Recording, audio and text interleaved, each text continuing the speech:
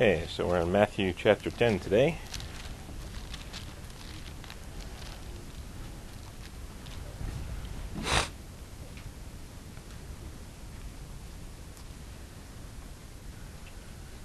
All right.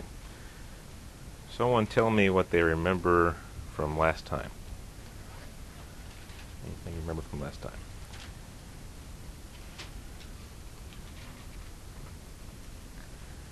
When we talk about faith for healing, is the faith in that God will do it or that God is able to do it? Able, that's right. And that's what Jesus talked about. Do you believe I'm able to do this in verse 28 at Matthew 9? And he said, yes. And then he said, according to your faith, so be it unto you. If they didn't really have the faith, I guess they wouldn't have been healed. Okay. Someone tell me something else they remember from last week. The good and the bad shepherd. What are some qualities of a good shepherd? Watches the flock. And why is he watching the flock?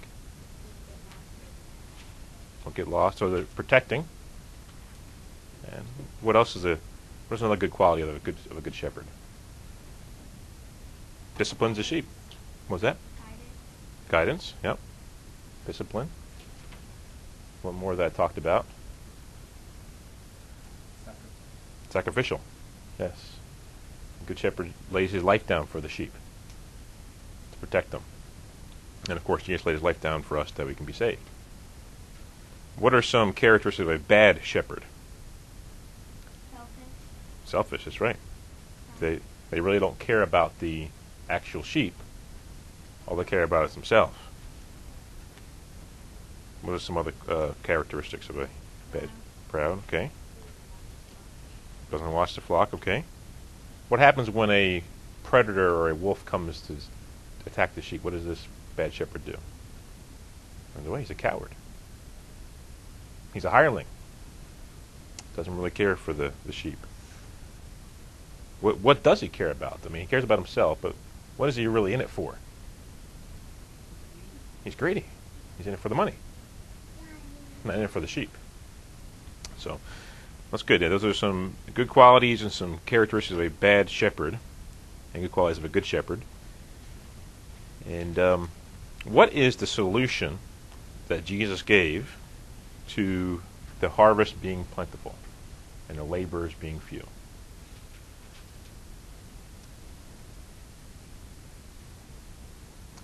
Right in verse 38 it says, the solution is that there's more laborers needed. More laborers needed.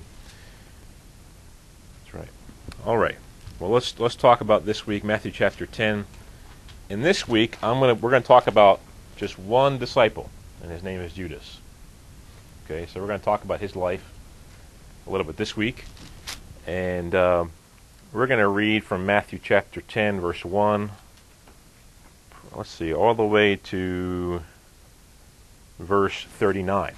Okay, and then we're just going to talk about Judas and his life and what happened with him, and was he really ever a disciple of Jesus according to this text?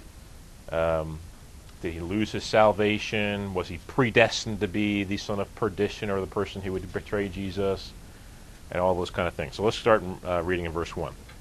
And I want you to pick out things along the way, see if you can find out some characteristics about Judas and the rest of the disciples that Jesus talks about here. When he had called his 12 disciples to him, he gave them power over unclean spirits to cast them out and to heal all kinds of sicknesses and all kinds of disease. Now the names of the 12 apostles are these. First Simon, who is called Peter, and Andrew his brother, James the son of Zebedee, and John his brother, Philip and Bartholomew, Thomas and Matthew the tax collector, James the son of Alphaeus, and Lebbaeus, whose surname was Thaddeus, Simon the Canaanite, and Judas Iscariot, who also betrayed him. These 12 Jesus sent out and commanded them, saying, Do not go into the way of the Gentiles, and do not enter a city of the Samaritans, but go rather to the lost sheep of the house of Israel. And as you go, preach, saying, The kingdom of heaven is at hand. Heal the sick, cleanse lepers, raise the dead, cast out demons. Freely you have received, freely give. Provide neither gold, nor silver, nor copper in your money belts, nor a bag for your journey, nor 2 tunics, nor sandals, nor staffs, for a worker is worthy of his food. Now whatever city or town you enter, inquire who in it is worthy, and stay there till you go out. And when you go out into a household, greet it. If the household is worthy, let your peace come upon it. But if it is not worthy, let your peace return to you. And whoever will not receive you nor hear your words, when you depart from that house or city, shake off the dust from your feet. Surely I say to you, it will be more tolerable for the land of Sodom and Gomorrah in the day of judgment than for that city. Behold, I send you out as sheep in the midst of wolves.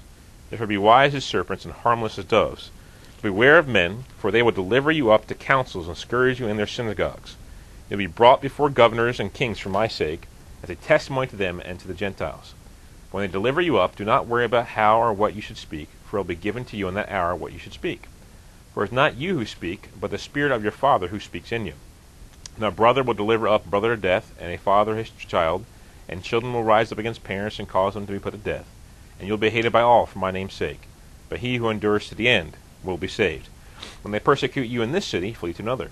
For surely I say to you, you will not have gone through the cities of Israel before the Son of Man comes. A disciple is not above his teacher, nor a servant above his master. It is enough for a disciple that he be like his teacher, and a servant like his master. If they have called the master of the house Beelzebub, how much more will they call those of his household? Therefore do not fear them, for there is nothing covered that will not be revealed, and hidden that will not be known. Whatever I tell you in the dark, speak in the light, and what you hear in the ear, preach on the housetops. Do not fear those who can kill the body, but cannot kill the soul. For they fear him who is able to destroy both soul and body in hell. Are not 2 sparrows sold for a copper coin? And not one of them falls to the ground apart from your Father's will. But the very hairs of your head are all numbered. Do not fear, therefore. You are of more value than many sparrows. Therefore, whoever confesses me before men, him I will also confess before my Father who is in heaven. But whoever denies me before men, him I will also deny before my Father who is in heaven. Do not think that I came to bring peace on earth. I did not come to bring peace, but a sword. For I have come to set a man against his father, a daughter against her mother, and a daughter-in-law against her mother-in-law, and a man's enemies will be those of his own household. He who loves father or mother more than me is not worthy of me, and he who loves son or daughter more than me is not worthy of me, and he who does not take his cross and follow me is not worthy of me. He who finds his life will lose it, and he who loses his life for my sake will find it. Okay, so what we see here is Jesus appointing the 12 apostles, the 12 disciples here, the ones that would be closest to him, and he's sending them out, which makes them apostles literally, because the word apostle is from the Greek word apostolos, and it means sent out one. Actually, one who's sent out by Jesus. That's why Paul could call himself an apostle, because he was sent out by Jesus directly. Okay? And there's some who would even say that the person who actually replaced Judas was Paul. And Matthias, who was never actually called directly by Jesus to go out, was not really an official apostle because he was picked by the disciples, by the apostles themselves, not by Jesus to be sent out. But we see here in verse 4, included in this 12, of course, is Judas Iscariot. And we see in verse 1, what he gave them power over unclean spirits to cast them out, and he had all kinds of sicknesses and all kinds of diseases. Now I want to propose to you, there's never been an unbeliever ever who Jesus has given these powers to.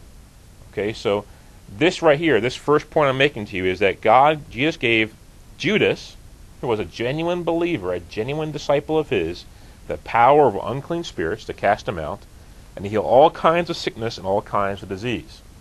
Now, one objection people will give to this is what we looked at back in Matthew 7, where it says in verse 21, Jesus speaking here, "Now everyone who says to me, Lord, Lord, shall enter the kingdom of heaven, but he who does the will of my Father who in heaven.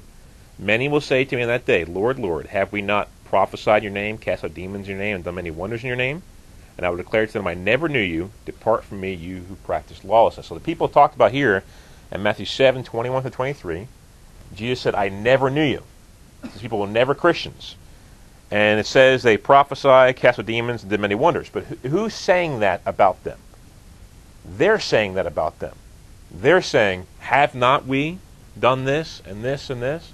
Jesus isn't saying they did those things. They're saying they did those things. Okay?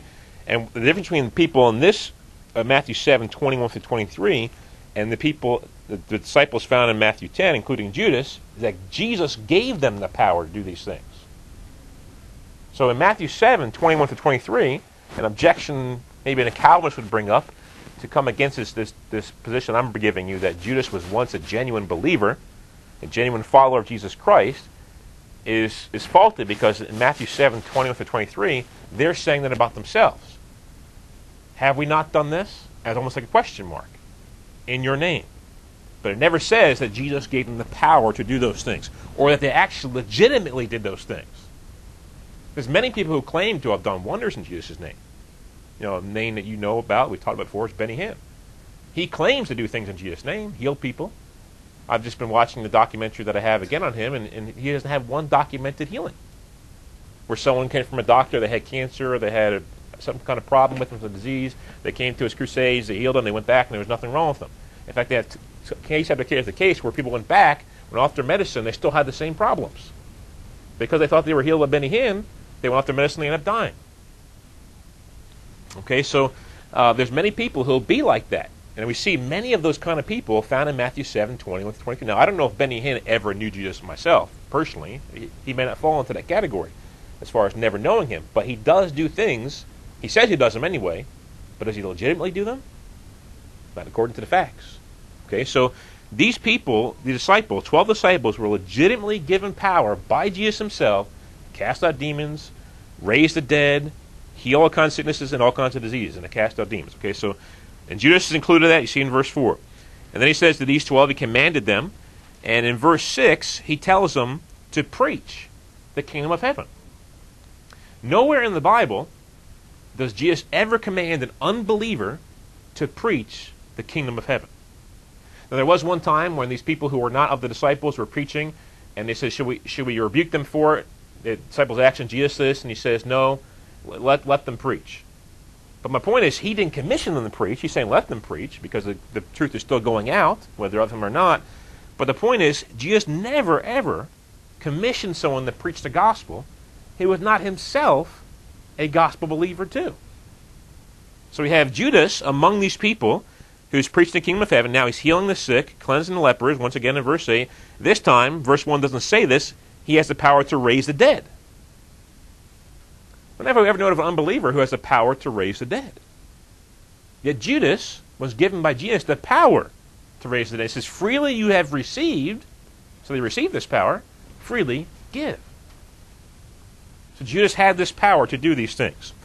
In verse 10, at the end of verse 10, talks about what to bring and what not to bring on your journey, and he calls him a worker. Remember, he's talking to all 12 here. He calls him a worker who is worthy of his food. That kind of language is only said about a gospel preacher who should live from the gospel, according to 1 Corinthians 9. So he's actually a legitimate worker who's worthy of his food. And keep in mind now, in Matthew 10, this is the very beginning of the disciples' ministry. The very beginning. We're going to look at some other scriptures that are later on in the ministry of Jesus with the disciples alongside of him, where Jesus says some pretty strong things about Judas. Okay? In verse 15, he says, surely I say to you, it would be more tolerable for the land of Sodom and Gomorrah in the day of judgment for that city. And that's talking about the city who rejects them. So the city that rejects Judas, he's among the 12 here, he should shake dust off his feet from that city, and that city will have a worse judgment day than Sodom and Gomorrah. When would God ever say that about an unbeliever? Being in a city, and the city having a worse judgment day than Sodom and Gomorrah. So far, he has the power to cast out demons, heal the sick, all kinds of diseases, raise the dead. He's called a worker, who's worthy of his food, and a city who rejects him, including any of the rest of the 12, will have a worse judgment day than Sodom and Gomorrah. Okay? And verse 16 says, behold, I send you out as sheep. So now he's called a sheep. He's a sheep. Following who? The great shepherd. He's a sheep in the midst of wolves. Not a wolf in the midst of wolves. And if he never was a believer, he couldn't be called a sheep. He'd have to be a wolf. And you see later on in the verses we're going to look at that Jesus, like at the Last Supper, he makes a distinction between the rest of the disciples and Judas. But here he doesn't do that. Because he hasn't departed from the faith yet. So he's a sheep in the midst of wolves. Therefore be wise as serpents and harmless as doves. In verse 19, it says, but when they deliver you up, talking about the authorities, do not worry about how or what you should speak, for it will be given to you in the hour what you should speak. For it's not you who speak, but the Spirit of your Father who speaks in you. So Jesus tells Judas that when you're delivered up to authorities, do not worry about in that hour what to speak, but the Spirit will speak in you. So the Spirit's going to speak in an unbeliever now? No, he's a legitimate believer. The Spirit's going to speak in him and give him the words to speak. Okay? Verse 22. You'll be hated by all for my name's sake. But he who endures to the end shall be saved. Now here I think is a legitimate warning, not only for Judas, but for the rest of the disciples. But specifically intended for Judas and for Peter. Because they both are the ones who denied him. One betrayed him, and then Peter denied him 3 times. So legitimate warning to them that he who endures to the end shall be saved. Okay? And then in verse 24, now he's calling Judas a disciple. A disciple is not above his teacher, nor a servant above his master. So Judas is called the disciple, and he's called a servant. So far he's called a worker worthy of his food, he's called a sheep in the midst of wolves, he's called a disciple, not above his teacher, he's called a servant, not above his master. Judas is being called all these things along with the rest of the 12. And then we see in verse 27 another command to all the disciples what they should do. Whatever I tell you in the dark, speak in the light. And what you hear in the air, preach on the housetops. Once again, commanded to preach. And do not fear those who can kill the body, but cannot kill the soul, but rather fear him who is able to destroy both body and soul in hell. That's a warning for them. And it's a warning because Judas' main problem, as we'll see later on in this teaching, is his love of money. That's his main problem. But Peter's main problem is his fear of man. So I think this is a specific warning for Peter because under the fear of man, later on, after Judas is captured in the Garden of Gethsemane, Peter and John follow. They go into Peter's around the fire, warring himself, and he denies Christ 3 times because of the fear of man. So this is a precursor for Peter, warning him: don't be afraid of those who can kill your body, nothing else. Fear me. Fear God is able to destroy both body and soul in hell. Verse 32. Another warning here. Therefore, whoever confesses before men, him I will also confess before my Father who is in heaven. But whoever denies me before men, him I will also deny before my Father who is in heaven. And see, what you see here with the parallel between Peter and Judas, they both basically deny Jesus. Judas by betraying him, leading the people to him. Peter by denying him 3 times with his own mouth. And they both had an option. 2 options after they did these things. What were the 2 options after they did these things to Jesus? Repent or continue. One had godly sorrow, his name was Peter, which led to repentance, to salvation, and he got restored by Jesus after he rose from the grave. The 3-fold restoration we find in the end of John. And then we have Judas, who had worldly sorrow. And it led to what? Death. It's like the Bible says. Worldly sorrow leads to death. But he could have repented. Judas wasn't this person who was beyond repentance because of what he did. What Peter did was just as bad. So Judas could have repented. He could have came back to the faith. Of course, I'm not saying by any means that God didn't know what he would do, or that Jesus didn't know what he would do. But knowing is not the same thing as causing. And knowing doesn't negate the freedom of the person's will. In verse 34, another warning, I think, for all the disciples. Do not think I came to bring peace on earth, but I'm not going to bring peace, but a sword. Following Jesus will not always bring you peace in life. In fact, more times than not, it'll bring you division in life between you and your family members who maybe aren't Christians, unless they become Christians themselves. You and friends who aren't Christians, so become Christians themselves. And what fellowship does light have with darkness anyway?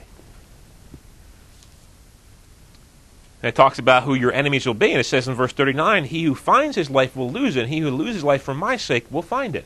And the Mark account of this quote right here, Mark 8:34-38, says, "He who loses his life for my sake and the Gospel's will find it." So you must be willing to lose your life to find it. If you try to save your own life and preserve your own life, you will lose it. Because you're more concerned about preserving your own physical life than offering eternal life to others and having eternal life in the kingdom to come. So we see all these things about Judas. He's one of the 12, who Jesus gave the power, genuine power, to power over unclean spirits, to cast them out, to heal all kinds of sickness and diseases, to raise the dead. He calls him a worker worthy of his food. He says that Sodom and Gomorrah will have a worse judgment day than the city that rejects him. He tells them to go preach the gospel of the kingdom of heaven. He calls them a sheep in the midst of wolves. He says, don't worry about when you're delivered to the authorities, that the Spirit will speak in you. You'll be hated by all for my name's sake. He's called a disciple and a servant in verse 24. And he gives them lots of warnings here about what's to come. Now, I gave you one objection people give regarding the power to heal unclean spirits, and that's from Matthew 7. Hopefully you can understand the differences there. The next objection we see here is in John chapter 6 and verse 70. And we'll look at verse 64 first and then verse 70. And Jesus here had just gone through this issue of telling all these people who were following him, not just the 12 disciples here, but all this huge crowd that's following him. They just fed the 5,000 men plus women and children. He miraculously fed them the bread and the fish. Now they're following him. He said, listen, if you don't eat my flesh and drink my blood, you can't have any part in me. This is a hard saying. So they all depart from him except for the 12. And in verse 64 it says, but there are some of you who did not believe, for Jesus knew from the beginning who they were who did not believe and who would betray him. So Jesus knew from the beginning who would betray him. But Jesus' foreknowledge of the event, not just these other disciples departing from him, but Judas, who would later on depart from him and betray him, does not negate their free will and does not mean that they were never genuine believers in the first place. Okay? Let me go down to verse 70. And after Jesus asks them if they will go away, Peter says, no, you have the words of eternal life. We believe you are the Christ, Son of the living God. And in verse 70 he says, Jesus answered them, did I not choose you, the 12, and one of you is a devil? Did I not choose you, the 12, and one of you is a devil? He spoke of Judas Iscariot, the son of Simon, for it was he who would betray him, being one of the 12. So he chose Judas. And Judas became a devil. Now people would assert, especially people who believe in once saved, always saved, or they're Calvinists, those assert that verse 70 means that Judas was a devil from the beginning. It doesn't say that. One of you is a devil. That's present tense there. And chronologically speaking, Matthew 10 is about 6 months to a year before John 6.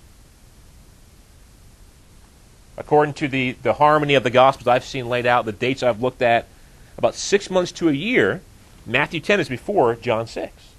And this is the first negative thing we see about Judas from Jesus' mouth. Where in Matthew 10, he has nothing negative to say about him at all. Here he makes a distinction between the 11 and Judas. In Matthew 10, he made no distinction at all. So Judas became a devil. And how do you know who is of the devil and who is not of the devil? By the way they live their lives. By the way they live their lives. And if you go to John chapter 13, this is at the Last Supper now. And let's see here. Before we go there, let's go to John chapter 12 and verse 16. Or verse 6, I'm sorry. The anointing at Bethany and the Mary who anointed Jesus' feet with the oil, the perfume, and wiped his feet with her hair. And it says in John chapter 12 and verse 4, it says, but one of his disciples, Judas Iscariot, Simon's son, who would betray him, said, why was this fragrant oil not sold for 300 denarii and given to the poor? This he said, not because he cared about the poor, because he was a thief and had the money box, and he used it to take what was put in it. But Jesus said, let her alone. She has kept this from the day of my burial. For the poor you have with you always, but me you do not have always. So at this point in John chapter 12, this is really towards the very end of Jesus' life on earth. John says here that he was a thief. So what we have here, we have the first prosperity gospel preacher. A thief. In the guise of a disciple. And we know that 6 chapters earlier, Jesus called him a devil. And what we're going to see here in a second in Matthew, let's see, I believe it's Matthew 26. If I have my reference here, right here. We'll see what he sold Jesus for, what he betrayed Jesus for.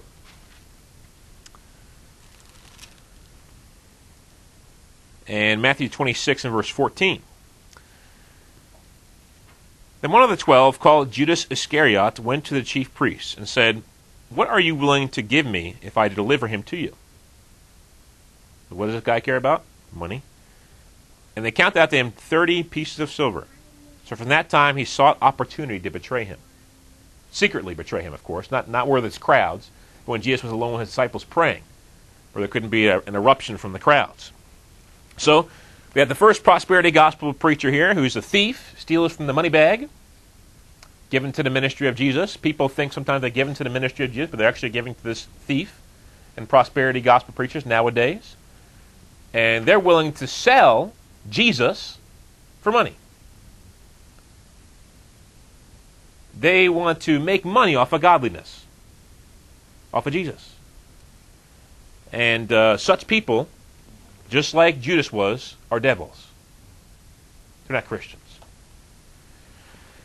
So that's what we see here. Now, another point I want to make here before we get into the John 13 part that I just mentioned, I want to talk about Matthew 19:28. And this is actually, I believe, chronologically speaking, after Jesus called Judas a devil. So we're going to see here that it's almost like Jesus is giving Judas another chance.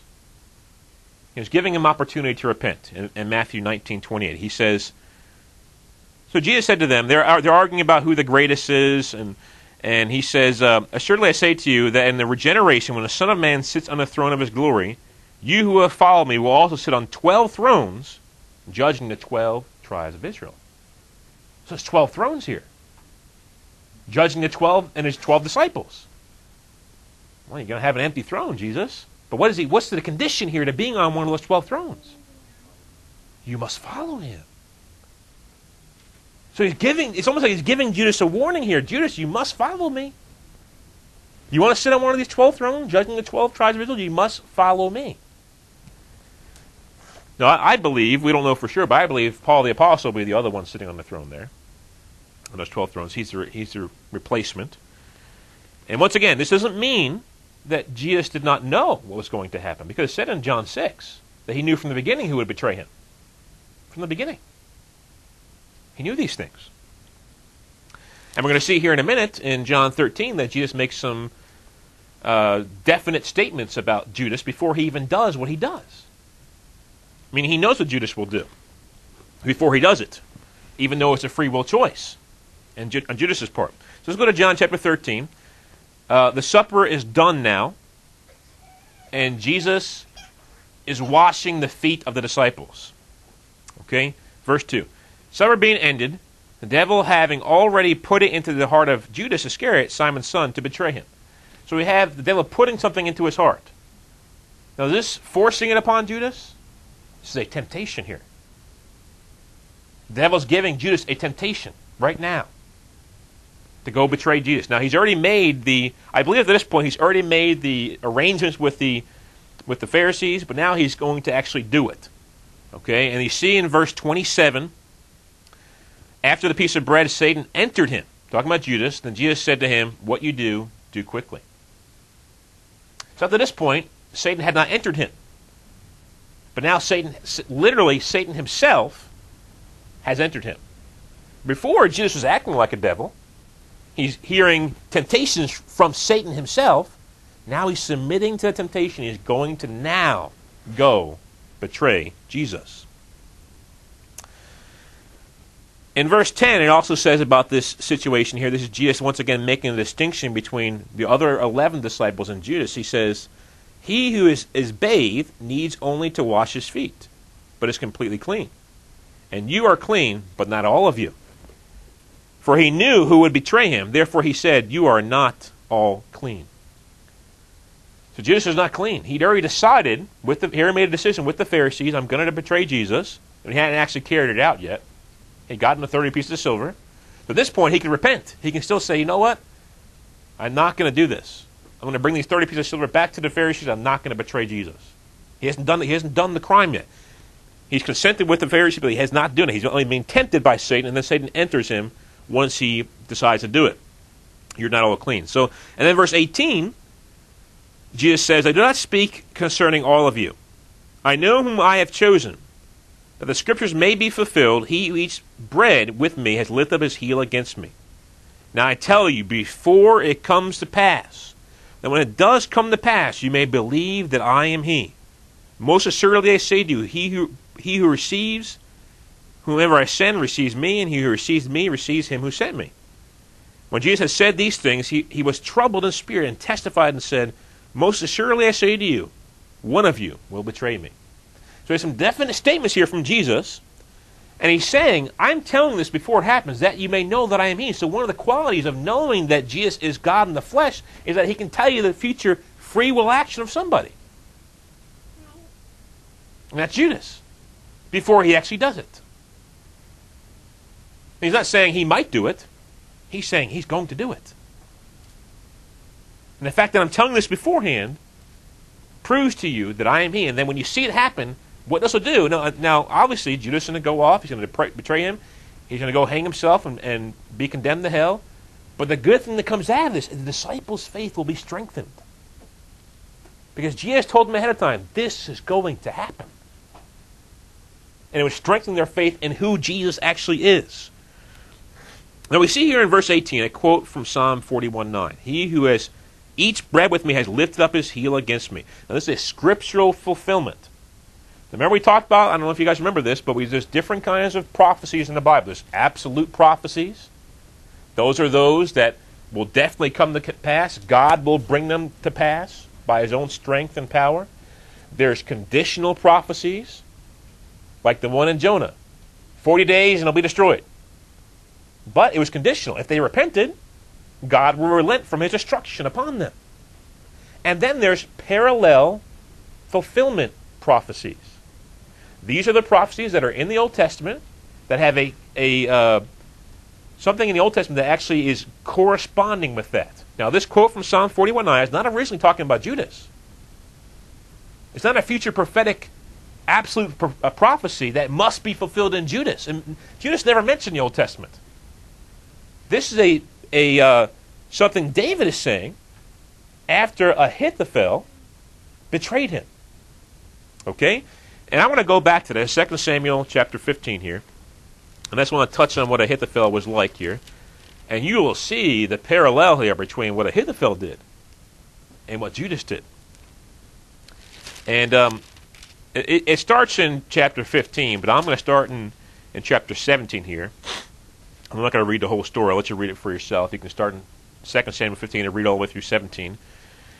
But Ahithophel basically said to Absalom that to go to... Absalom is gaining people on his side because he wants to be king. And he wants the people to be on his side so he can overthrow his father David as king and that he can be king.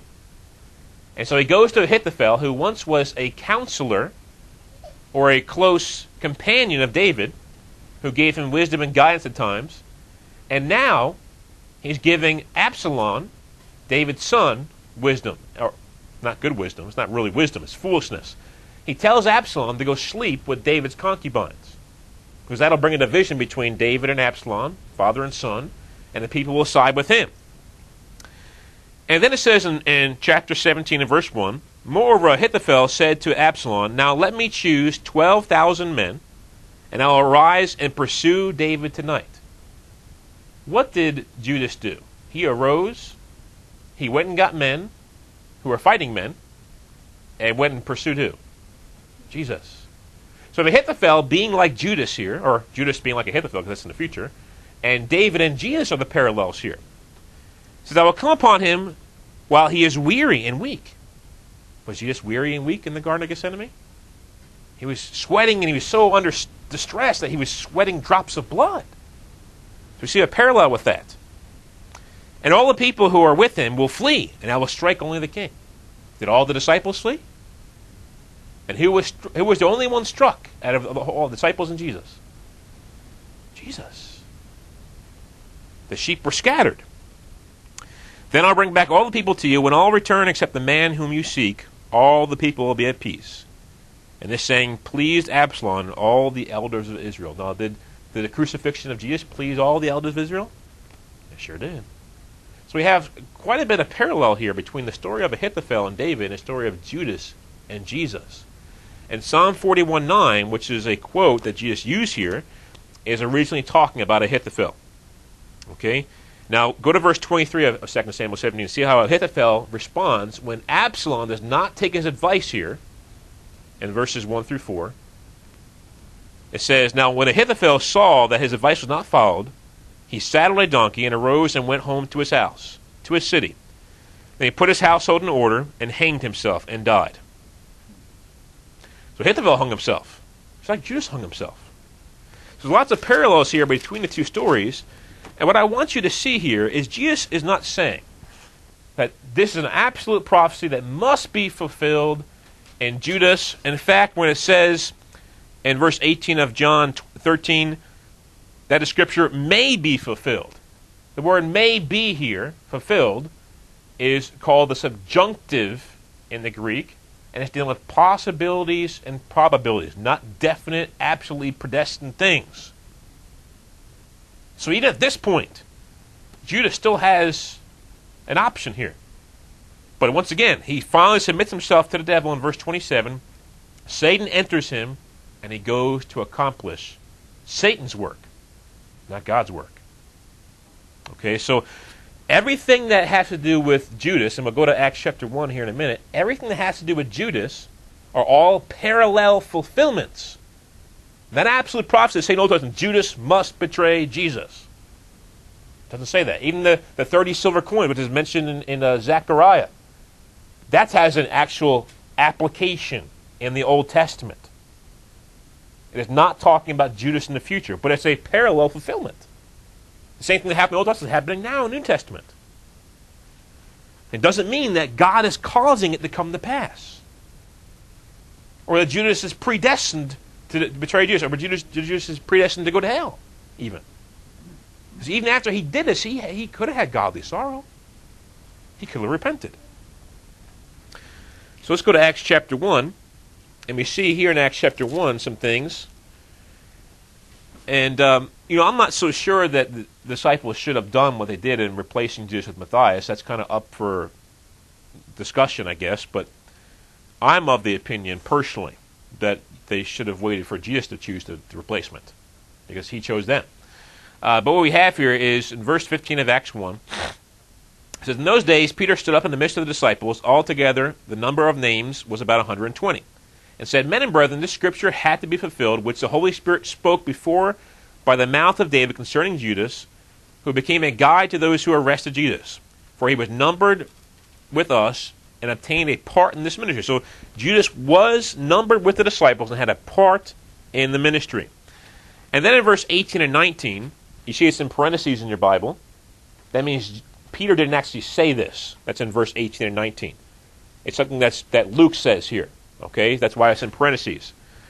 Now this man purchased a field with the wages of iniquity, and falling headlong, he burst open in the middle, and all his entrails gushed out. And became known to all those dwelling in Jerusalem that the field in their own language is called in their own language Akeldama, that is field of blood. So Judas didn't literally buy the field, though. We talked about it before how the centurion didn't literally come to Jesus.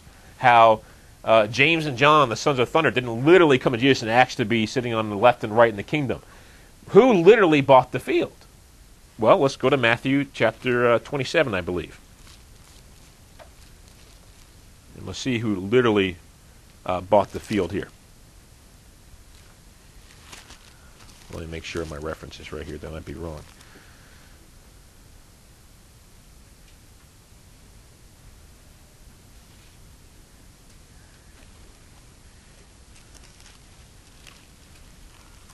Maybe that is wrong.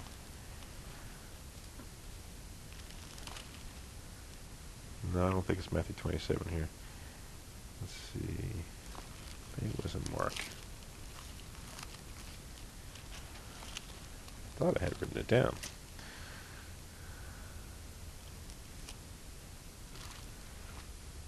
Well, anyway, the point, maybe it's in Luke. Let me just check one more reference here real quick.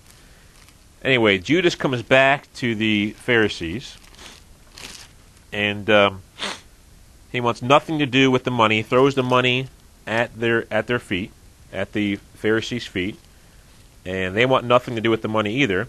So what they do is they buy a field with the money. And let's see here. Oh, I guess I don't know where it is. Is it Matt 27? Thank you, Daniel. Matthew 27. Oh, there we go. Okay. Matthew 27, verse 3. Thank you. Then Judas, the betrayer, seeing that he had been condemned, was remorseful, but not with a godly remorse, the worldly remorse, and brought back the 30 pieces of silver to the chief priests and elders, saying, I have sinned by betraying innocent blood. And he said, what is that to us? You see to it. Then he threw down the pieces of silver in the temple and departed and went and hanged himself. But the chief priests took the silver pieces and said, it is not lawful to put them in the treasury, because they are the price of blood. And they consulted together and bought with them the potter's field to bury strangers in. Therefore the field has been called the field of blood to this day. Then was fulfilled what was spoken by Jeremiah the prophet, saying, they took 30 pieces of silver, the value of him who was priced, whom they of the children of Israel priced, and gave them to the potter's field as the Lord directed me. Okay, so what we see here is that Judas, we see in Acts 1:18, didn't literally purchase the field, but the money that he had was given back to the Pharisees, was purchased, was used to purchase the field. So in a roundabout sense, he did purchase it. And it says in verse 18 of Acts 1 that he fell headlong, he's burst out in the middle of the field, and all its entrails gushed out. But in Acts 27 it says he was hanged. So we have a comparison here. What possibly could have happened, he hung himself, and maybe the branch he hung himself on, that broke, and then he fell down a cliff, and he got busted all open. Okay, so I think both actually happened here, not one or the other. You know, people will come to the Bible and look at these two passages, Matthew 27 and Acts 1, and say, look, there's a contradiction here. No, there's not a contradiction. All of those things happened. All of those things happened to him. And that was his fate.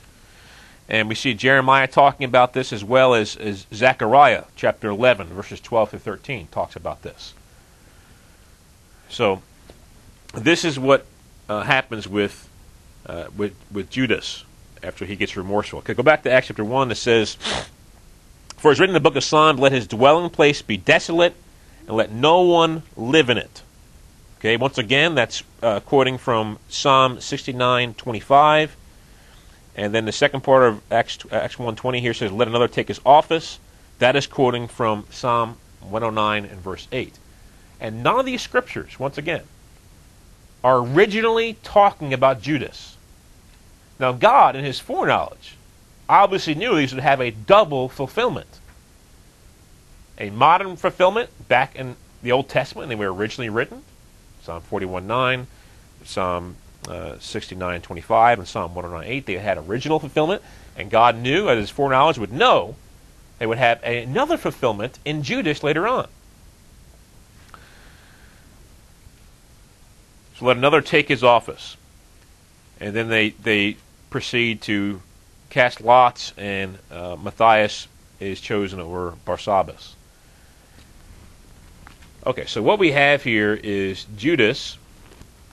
He was a genuine disciple at one point in time, becomes a devil, but even after becoming a devil, Jesus says that he could sit on one of the 12 thrones judging the 12 tribes of Israel. And Jesus uses some parallel fulfillment in John 13. And his main problem The whole reason he had this problem was because of money, his love of money. And didn't Jesus say, early on in the Sermon on the Mount, he said, you cannot love both me and money? You cannot serve two masters? I'm pretty sure Judas is probably in that crowd when he heard that, when that was spoken by Jesus. And he's tempted by Satan in John 13, after the Last Supper and right before the foot washing. And then he gives in to temptation. And then he goes and kills himself. But he could have repented even after he did all this to Jesus. He could have repented. He could have had godly sorrow that leads to repentance. And the other thing I want to point out here is in John, we saw in John 6:70 that Jesus says that one of you is a devil. But the thing I want to focus on right now and what he says there is, did I not choose you, the 12? And we all know that from learning about Calvinism, this fellowship, that it talks about unconditional election, which means that God picks and chooses who's going to be saved and who isn't. But here we have Jesus choosing Judas, and he ended up perishing, becoming a devil, Satan entering in him, and killing himself and going to hell. And to even emphasize it even more, in John 17, and this is Jesus praying in the Garden of Gethsemane, in John 17. And he says in John 17, and verse 12, talking about his disciples now, while I was with them in the world, I kept them in your name, those who you gave me, I have kept. And none of them is lost except the son of perdition, that the scripture might be fulfilled.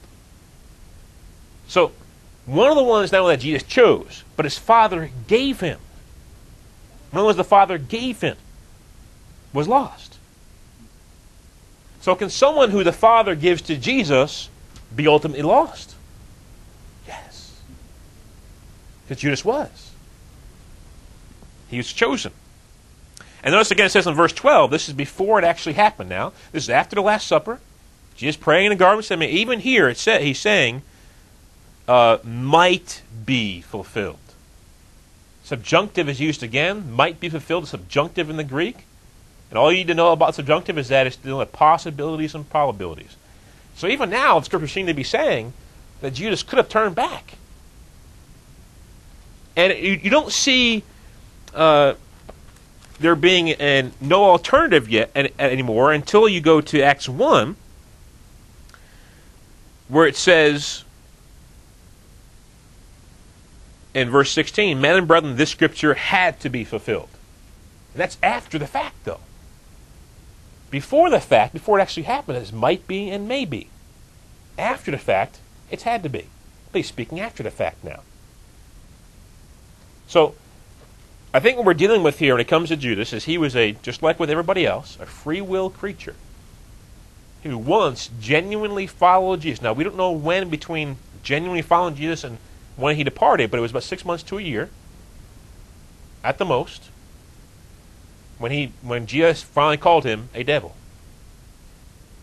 And his main problem was money. The first prosperity gospel preacher, at least in his heart anyway. And he deceptively did it out loud by saying you should have gave that money to the poor instead of having it, your feet anointed, because he wanted the money for himself. And one last thing I'll mention about this is in Mark 14:21, Jesus says it's better off that he had never been born. Better off he had never been born than to do what he did. And regarding this foreknowledge free will thing, you'll probably see more about this as years go by, as more people become open theists. But I think what Jesus says in John 13:19 through 21, he's saying this will come to pass. He's saying it about a future free will decision. Satan had not even entered Judas yet. He had not decided for sure he was going to do it. He had not gone to the chief priest and came to the Garden of Gethsemane. There's lots of time between when Jesus said this and when Judas actually completed that Judas could have turned back. But Jesus knew what he would do. But at the same time, he had free will to do it. So I think we find in the Bible and all throughout Scriptures that we find people who have free will, but God does know what they will do. But that does not negate the fact that they have free will. continue to have free will. So I think some of these scriptures speak against, scriptures we looked at today, they speak against Calvinists, speak against once saved, always saved, they speak against open theism. And what they promote is biblical doctrine. Free will, conditional salvation, you can lose your salvation or depart from the faith. You can become a devil when you once were a genuine Christian. There's no reason to be lackadaisical about these issues once you become a Christian. And the doctrine of once saved, always saved leads you to that, to become lackadaisical. Okay, so hopefully you see the truth in the teaching. Does anyone have questions or objections or things they want to add to this?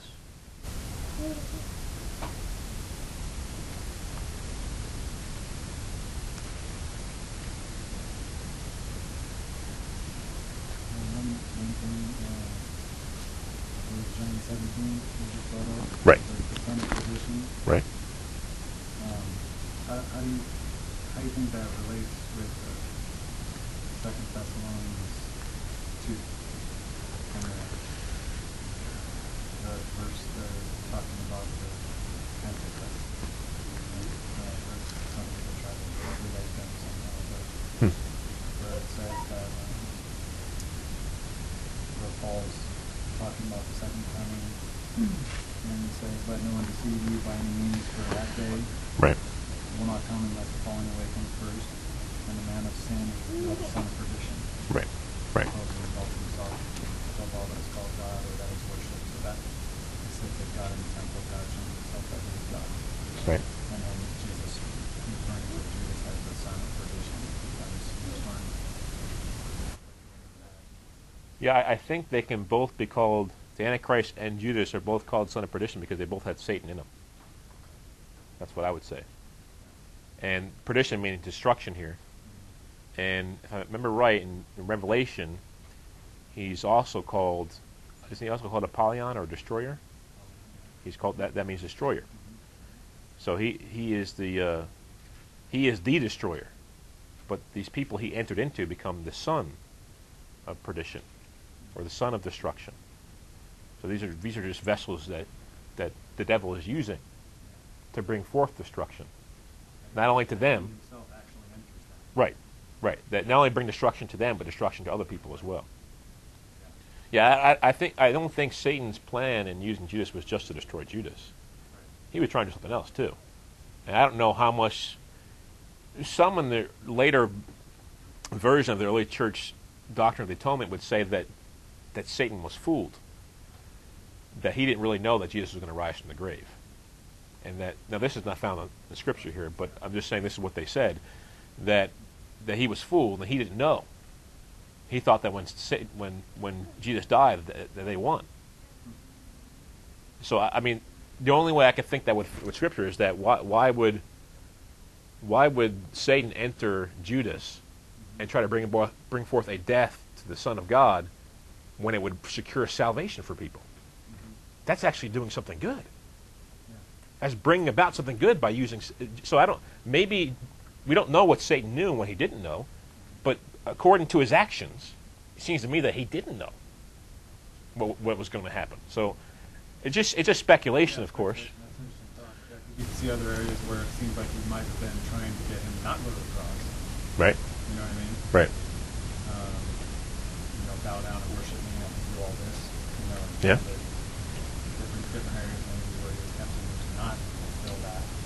Yeah, well, I don't think it ever says that he tried to get him not to go to the cross, though. Yeah. He's just trying to get him to sin. Yeah. Yeah, because he knew that would destroy everything. So the Son of God sins. But, yeah, I think that's the reason why they can both be called son of perdition, is because they're both indwelt by Satan. And Satan is the destroyer. And they're basically becoming the son of the destroyer, because whereas Jesus, the Son of God, is filled with the Holy Spirit. They're filled with Satan, he's the son of perdition. So, but it's obviously, 2 Thessalonians, you can't be talking about Judas because it's talking about future there, and that's already way past 10. That's like, Thessalonians is probably written in around the 60s, 50s or 60s. Judas killed himself in the early 30s. So it's impossible could have been talking about that. And Paul wrote it, and Paul wasn't even among the disciples at that point in time. I just thought, it's always interesting that the same term is used there. Right. And that makes sense. That's St. Andrew. St. Augustine is the Antichrist. Right. Right.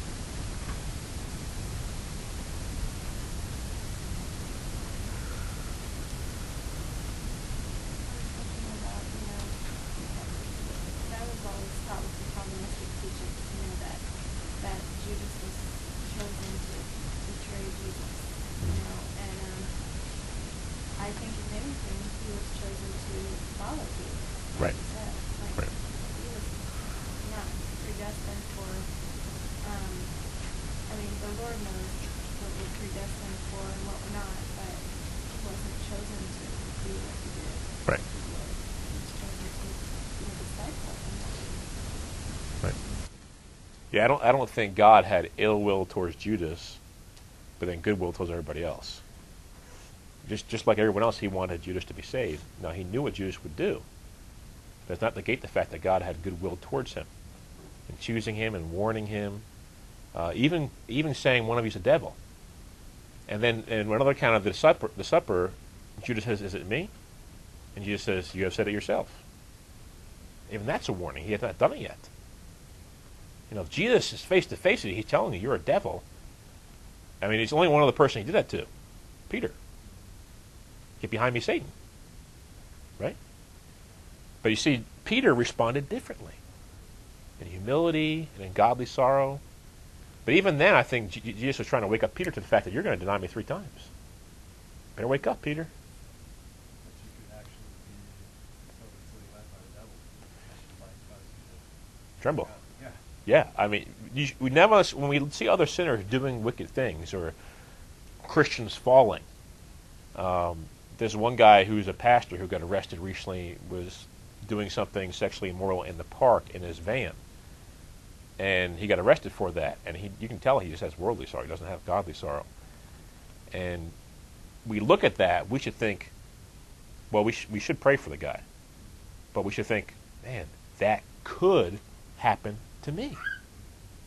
We should never relax our guard and say, I'm above temptation. Now, obviously, it took him a while to get to that point. He was involved in other things to get to that point. But we should never look at other people's sin and say, well, that'll never be me. And have a kind of a prideful attitude about it. Because temptation comes along, and if your guard's down, you're going to fall. Yeah, there's inroad there, but it didn't happen overnight with Judas. Right, I don't think so. Kind of inroad With the money, yeah. probably. Well, he was the treasurer, Yeah. so he had a temptation there. And he started stealing from it. But it took at least 6 months to a year before Jesus called him a devil. Now, Jesus doesn't pick devils to be his disciples.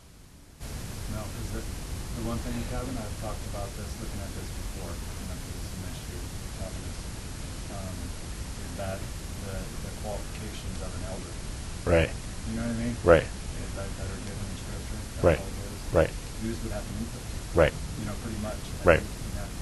Jesus is choosing these, right? And you think it's even the higher qualifications. Now you're apostles. Yeah. Elders are chosen by chosen by But at people. least those qualifications apply. Right. So, Right. so And look at all the things he could do. There's no devil there in those qualifications. So. Well, devils can't be disciples. Devils can't be sheep. Devils can't be workers worthy of their food. Devils can't cast out devils, because what would happen? You'd have a house divided against itself.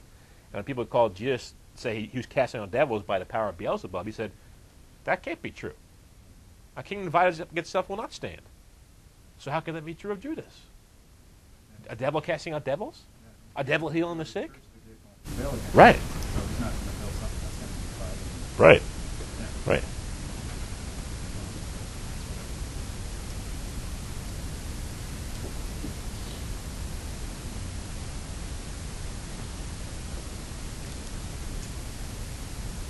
And the other verse that kind of goes with it, like the warning for us, is that when Hebrews 10 warns us that Verse 26. about perdition, right? Right. Or verse 39, Okay. or 37, it says, Right. Yet a little while, and he who is coming will come, and will not tarry, but the just shall live by faith. But if anyone draws back, my soul has no pleasure in him. Right. But we are not of those who draw back to perdition, Right. but of those who believe to the saving of the soul. Right. And Judas was one who drew back. Right. And then, yes, the Lord had no pleasure in him. He drew back to perdition. Right. He was the son of perdition. But he wasn't always the son of perdition. Right. And just like us, when you don't want to drop into perdition. Right. When you're the sons of God, you don't want to be sons of perdition. You want to draw back to destruction. That would apply to Jesus right there. Yep. We want to live by faith and realize he's coming back soon. And we need to be ready when he does come.